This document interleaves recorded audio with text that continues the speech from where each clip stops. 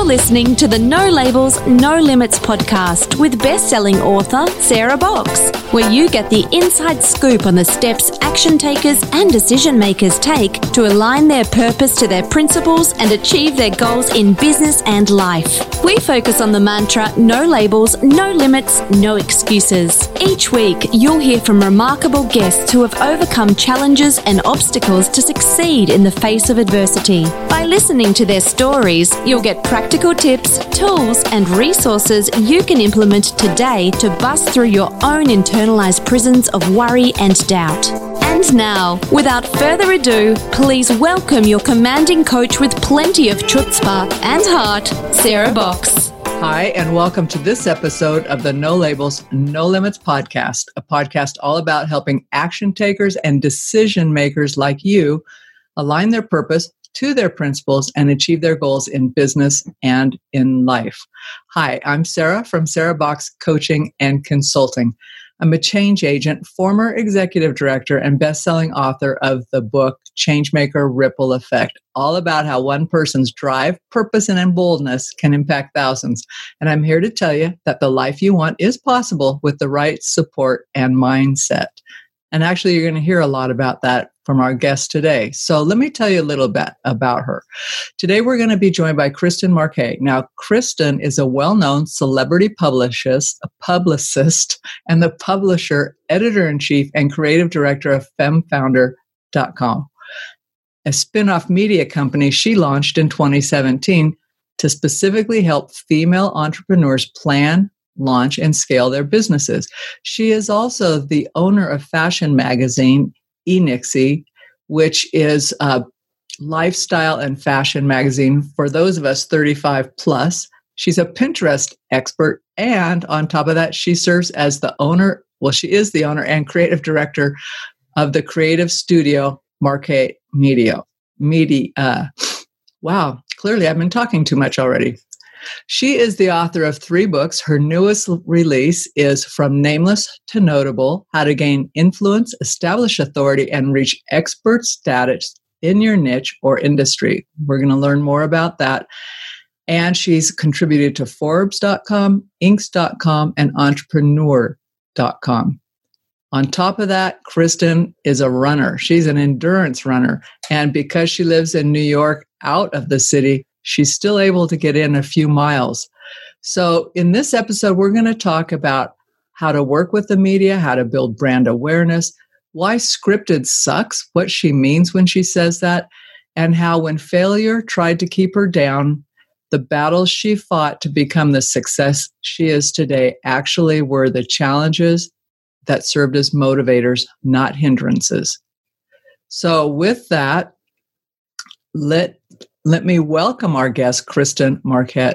And Kristen, it's good to have you on the show. And I want to give you a heads up before I let you get going here and we have our conversation. I want to ask you if there is one non-negotiable or habit you do daily that keeps you focused and headed where you want to go. Well, first of all, thank you so much for having me today. It's an honor to be here.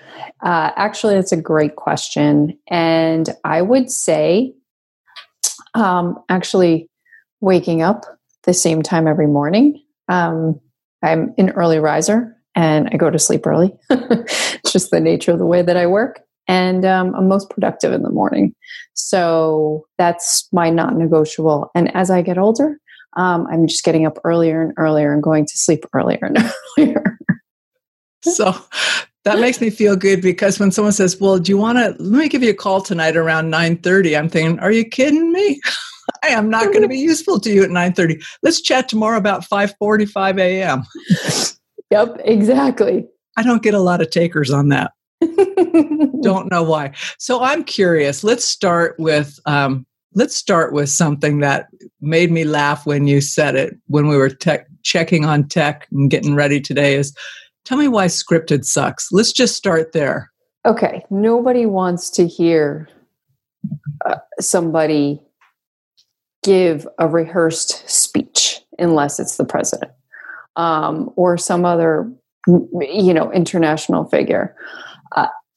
Organic, natural, and just being authentic in all of your communication is critical to building a brand that's going to connect with your exact target audience. And that's really what it comes down to. So whether you're scripted on a podcast like this, or you're scripted, and you have to go, you're doing an interview on television or radio, it's good to have an outline or a format of what you want to talk about, but rehearsing every single word, it's really going to lead to disaster, because listeners, viewers are going to be able to tell that you're full of it.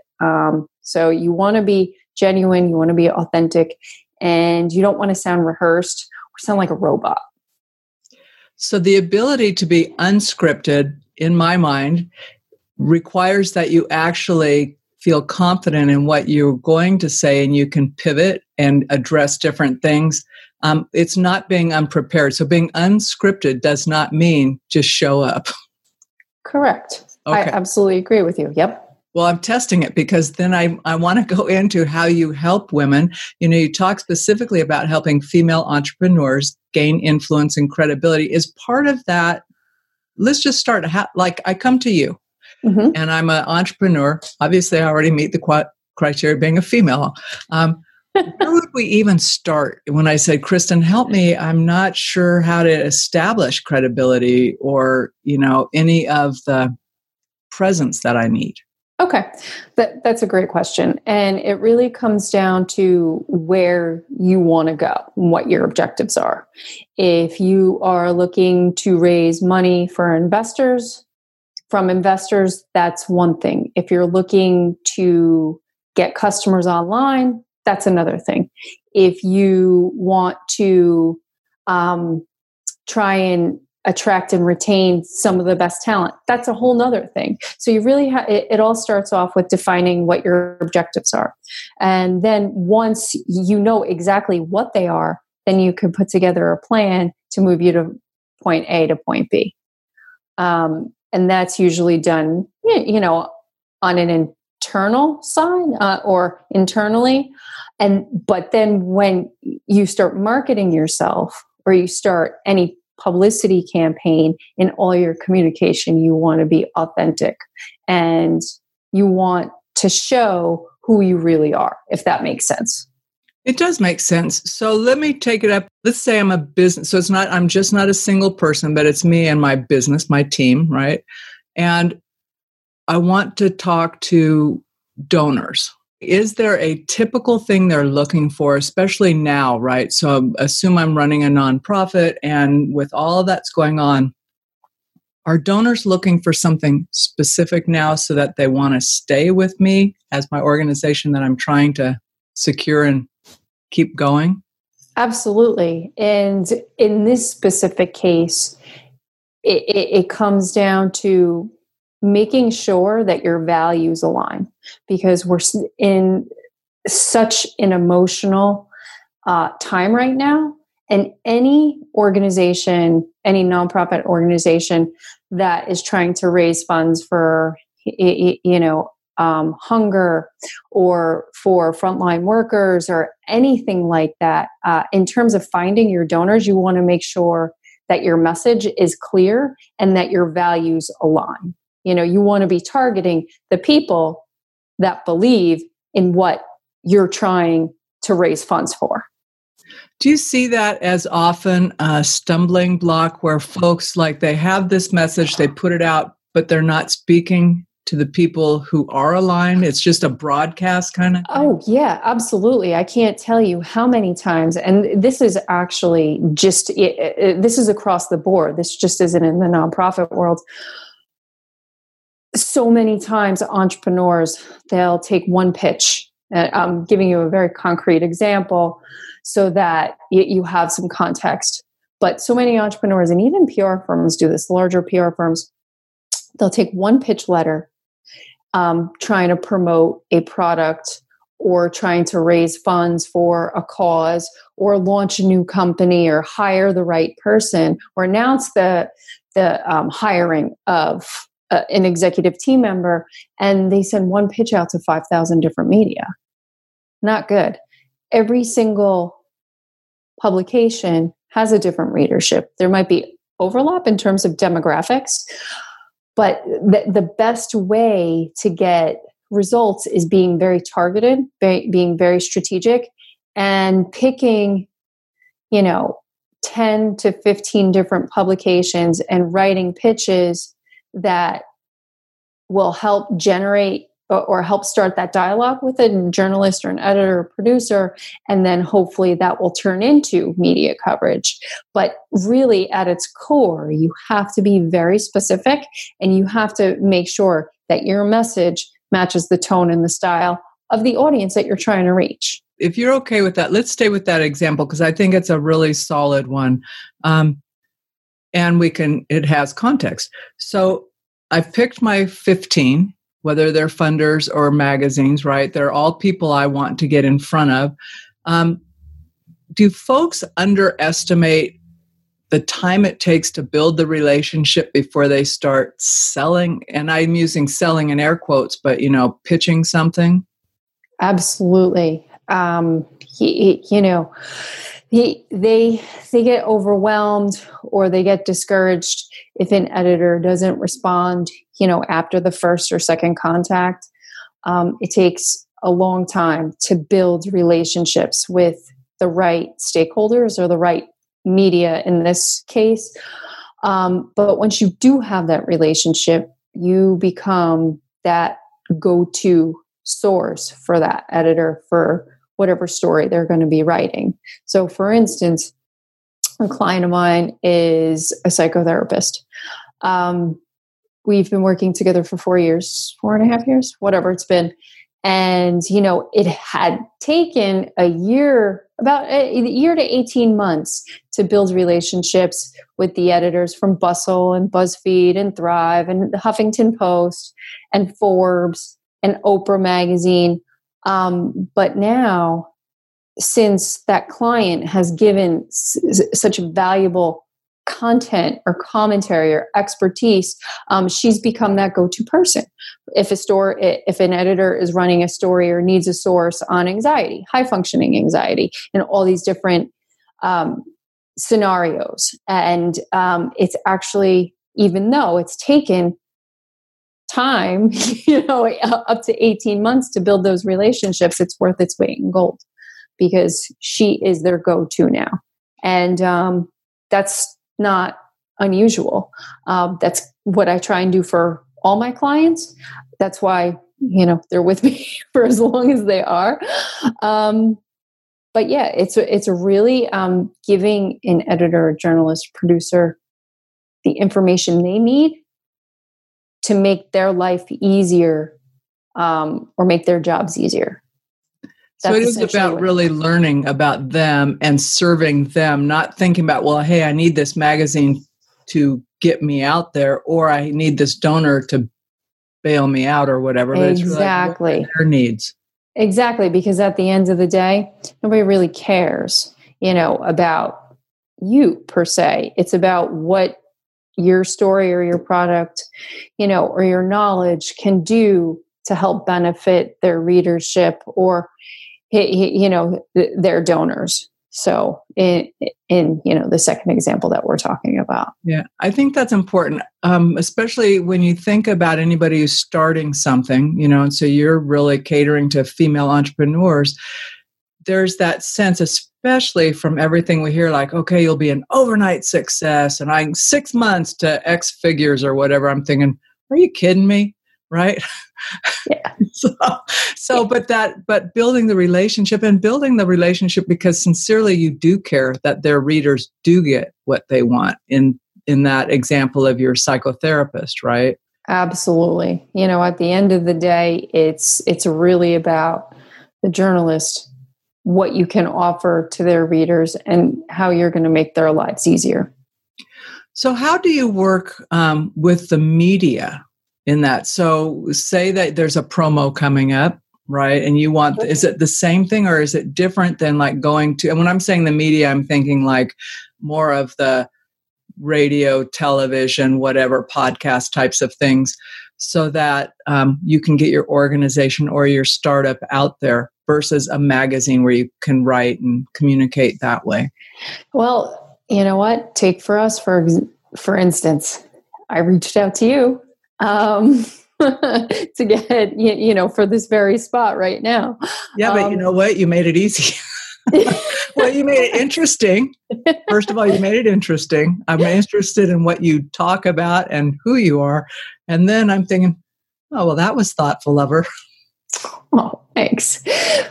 But it's really being able to deliver value on the back end. But the front end, when you're approaching television producers, radio hosts, podcast hosts like yourself, the best point of contact is usually email. There are certain times where Twitter, Instagram may be appropriate, or even LinkedIn. I'm a little hesitant to use LinkedIn for reaching out to the media, but in terms of the vehicle or the way to communicate, email is completely fine. You don't want to do telephone. You don't want to pick up the telephone until you have a relationship with an editor, because I'm going to say 95% of the time, that media pro is going to hang up on you because they don't know who you are, when they get 500 calls a day and, 1,000 pitches a day. Well, and if you think about it, email is efficient because you can say, here's why I'm reaching, here's what I can offer. And you've already given them a way to reach back to you. Right. Exactly. So it saves a lot of headache. I'll have people text me. I'm thinking, really, could you shoot me an email? Because I'm not transcribing your text. Sorry. I mean, side note, but when did it become okay to text colleagues or clients? It's not. It's unprofessional. I think it shows a lack of respect. And I would never do that unless it was a friend, but I like you even better. Aren't friends. Well, I text. I do. I will give people my direct text before we go live on a podcast in case there's technical, right? Okay. Yeah, but that's it. Right. To your point, not. My friends have my phone. Right. Exactly. I mean, or FaceTime or Skype, right, or, Zoom. So scripted does suck sometimes, but that's just the down and dirty of it. And the truth of it is the folks who reach out and make it very clear, to your point, are the ones even if I can't get back, I will save them and I'll somehow code them. So I'm going, oh, not now, but that's someone to follow up on, right? They'll be great. Mm-hmm. So part of that then comes down to, again, convenience and serving the media, whoever that is, and being ready. Mm-hmm. Right? Absolutely. So talk us to a little bit more about brand awareness. And will you define what brand is for folks? Because it gets confusing sometimes. What the heck is a brand? Right. So it's essentially the notion or the idea that any consumer or any stakeholder has about your company. And it extends all the way down to your consumer touch points, right? To everything from your website, to your logo, to your customer service, to, a brand is kind of like the image side of a company. I can't tell you how many times I've heard people say to me, hey, Chris, I want a brand refresh. Will you design my logo or will you give me a new logo? And I'm like, no. I'm like, you want a brand refresh? I mean, we got to start from the bottom, or we got to start from the very beginning and work our way out. So it would be internal communications, employee programs, employee training, retention. I mean, anything that has to do with how a company is perceived is a brand. Well, and the perception also then has to live in the DNA of the company then, because when you're starting about internal communications, all of that, it's hard to fake. You can fake a logo, you can fake an image. It's hard to fake a culture. Oh, for sure, without a doubt. And the bigger you are, the more disjointed and fragmented, the organization is. And I think people can pick that up, even if we don't have the words for it. Like I was recently at a store, and this guy has been at this store for years. And it's one of the stores that's now deemed essential but they've had to make massive changes to make it safe for people to be there, right? So this guy's out there, I'm thinking, with all of this, he's got his mask on and doing all this thing. He's still the same, though. He's going, hey, he goes, anybody over 60? He's like making a party over it, right? You come with me. But that's how that store works, right? And it's all about making it easy and convenient. But they also took a lot of precautions for their staff. So Absolutely. That part for me, I'm going, okay, that's consistent, right? Mm-hmm. Here are their team, and here's this dude who's been this way under normal conditions. He's awesome, right? I'm thinking, you made my Sunday when I had to be out. So, right. But it really is that feeling and all the guts of it, right? Absolutely. So I do want to talk about your book. And what was the inspiration for writing your book? That's an interesting question. But the inspiration was pretty much taking all of my knowledge about branding and publicity and how to tie it to social media and how to leverage it so that you can get even more brand awareness, or you can market your business even that much more effectively. But the inspiration for it was, it actually came out of the FemFounder brand. FemFounder was founded There's a lot of based on, the thousands of questions that I would get from friends and students and existing entrepreneurs and existing clients and prospective clients. And I just said, you know what? I said, let me just do a brain dump here. And that's how I started the business. That's how I started that brand. So basically people were asking and you were fixing it. Yep. Here's the fix for what ails you. Exactly. Tired of feeling stuck and ending with the same result? Want to know how Sarah can help you with one-on-one or organizational coaching? Then book your free discovery call at sarahbox.com/contact. Now, back to the show. Your book is Going from Nameless to Notable and How to Gain Influence, Establish Authority, Reach Expert Status in Your Niche or Industry. Just pull that apart a little bit. We've been talking about bits and pieces of it already. What is the difference between authority and visibility? Okay, so authority is like credibility. It's people actually taking you seriously and actually believing what you have to say. Whereas visibility is more of getting your brand seen or getting seen by people, not just the media or not just by one target demographic. It's by people in general or consumers in general.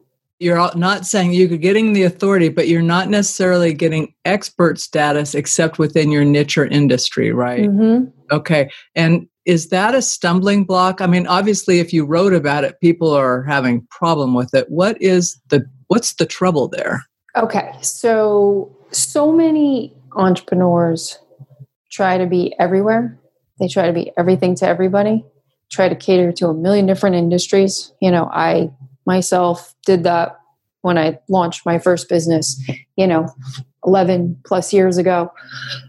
But they think that if they niche down too much, they're not going to have enough market share, or they're not going to have enough customers to actually make a viable and profitable business. But that's as long as you do your research. And I know that it sounds so theoretical or abstract, but truly, if you do your market research and you figure out where your product or service will fit in the market, you'll be able to build a loyal customer base. It's really that simple. So I always suggest entrepreneurs, I don't care if they're an attorney or a service provider or a bar. I mean, pick one or two niches, cater to them, become the dominant force or voice in that niche, and then you can move on. But it's really about being targeted. Unless you're Coke or Pepsi or Apple and you have billions of dollars to spend on advertising and marketing, it's not going to happen. You got to be smart. You got to be strategic, and you have to spend your money wisely. So that seems like it is counterintuitive to what people do, right? It's like, I don't want to miss out on something, so I'll go for everything, and you end up with nothing. Nothing. Exactly.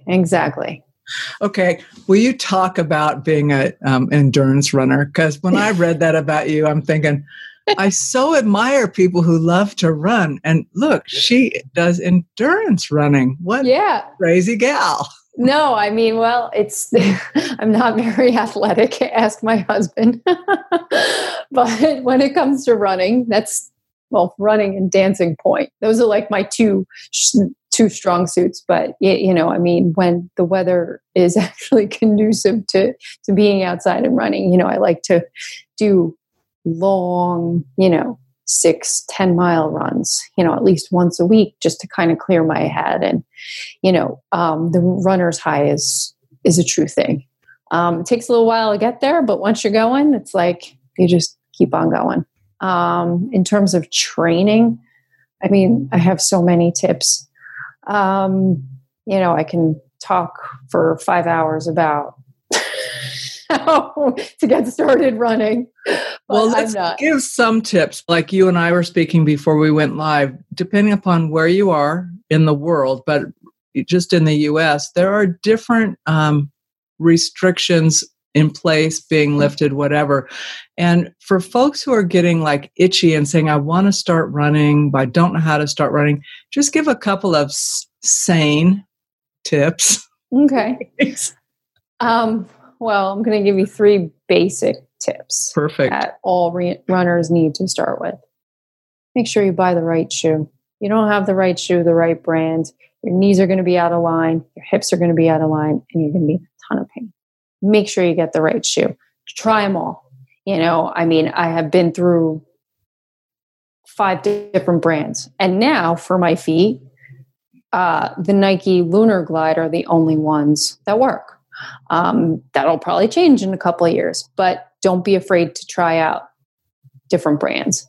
The other thing is, don't expect to run a 5 or 6 or 7 or even a 10-minute mile if you haven't run in years or you have never run. Start off intervals, walk quickly, jog in between, work up to being able to run 1 mile at once, and then you can increase your time. But for beginners, like I said, baby steps, and then you can work up to being able to run. The other thing is that is so overlooked. Make sure you stretch. It sounds so stupid and so fundamental. I knew you were going to say that. No, but you gotta stretch properly. I mean, there are times where I still get shin splints.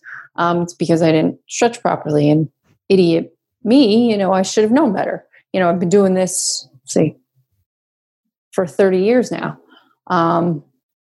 So it's really just a matter of making sure that your muscles are warm and they're primed, and, you're not going to hurt yourself. Okay. So those are my 3 tips. Yeah. Shoes. Very basic. Yep. Shoes, realistic intervals as you're learning. Stretching. Yep. Okay, and I'm going to throw in hydration in there somewhere along the way. That's my big key right now. People who I don't feel well, I annoy the heck out of people. Really? What was the last time you had anything to drink? Right, exactly. I have a headache. Have you had water lately? Right, exactly. You might want to lay off the coffee. You might want to lay off the wine. Oh, no, say that ain't so. No, the rule is you can have coffee, but you've got to match it or exceed it with water. Right? Yes.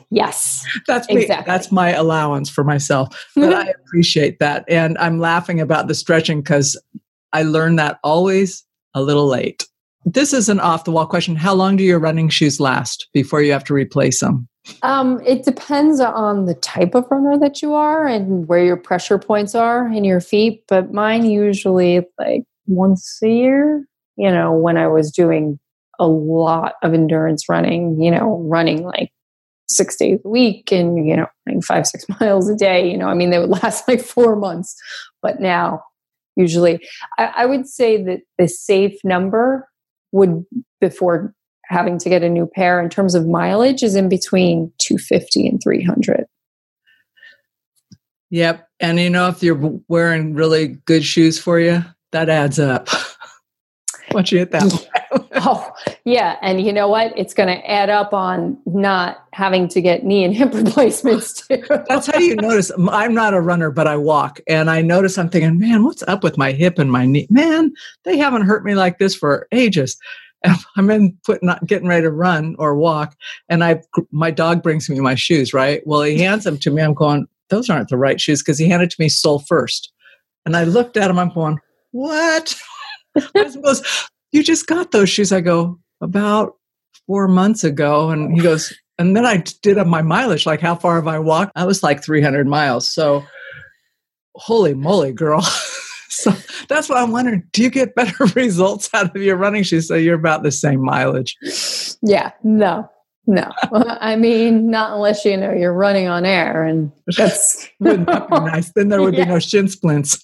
Exactly. Hey, Kristen, I want to come back to why we're actually on the podcast, besides having a good time and talking to you in general. Just wrap up by talking about each of your businesses succinctly, because I want people to understand where to find you and what they're looking for in each of those places. Okay. We'll have links to everything, so don't worry about all that stuff. Okay.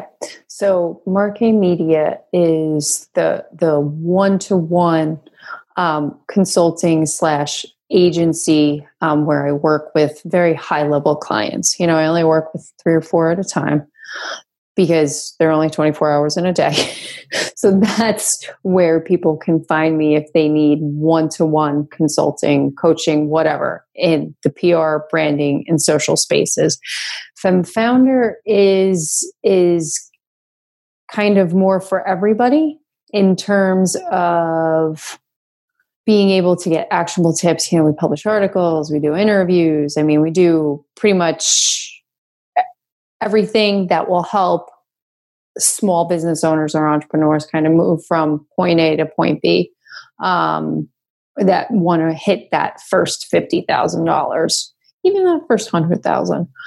And then eNixie is just kind of my fun passion project that really talks about, like my favorite brands, and just letting women that are 35 plus, that it's okay to be stylish, without really needing to break the bank, because I find that so many women, mature women like me, are afraid to wear, Paige denim jeans, or, buy a pair of Christian Louboutins, because they think that they're going to be too high end or too expensive. B, they're never going to wear them, or C, they're made for 20-year-olds, when that's not the case. So that's kind of what that brand is about. And like I said, it's more of a passion project than anything. Well, you light up a bit when you talk about it, so that's fun. Right. I love to see that. I'm like, oh, that sounds very interesting, because look at her face light up when she talks about that. So folks, you can tell from Kristen that she's very approachable, very real. This totally was not scripted, and as you could tell. And but I do want to encourage you to check out the book From Nameless to Notable: How to Gain Influence, Establish Authority, and Reach Expert Status in Your Niche or Industry. And listen to that piece of niche or industry. It's a hard-learned lesson. And Kristen, thank you so much for being a guest. It's just been such a pleasure to talk to you. Thank you so much for having me. This was a lot of fun.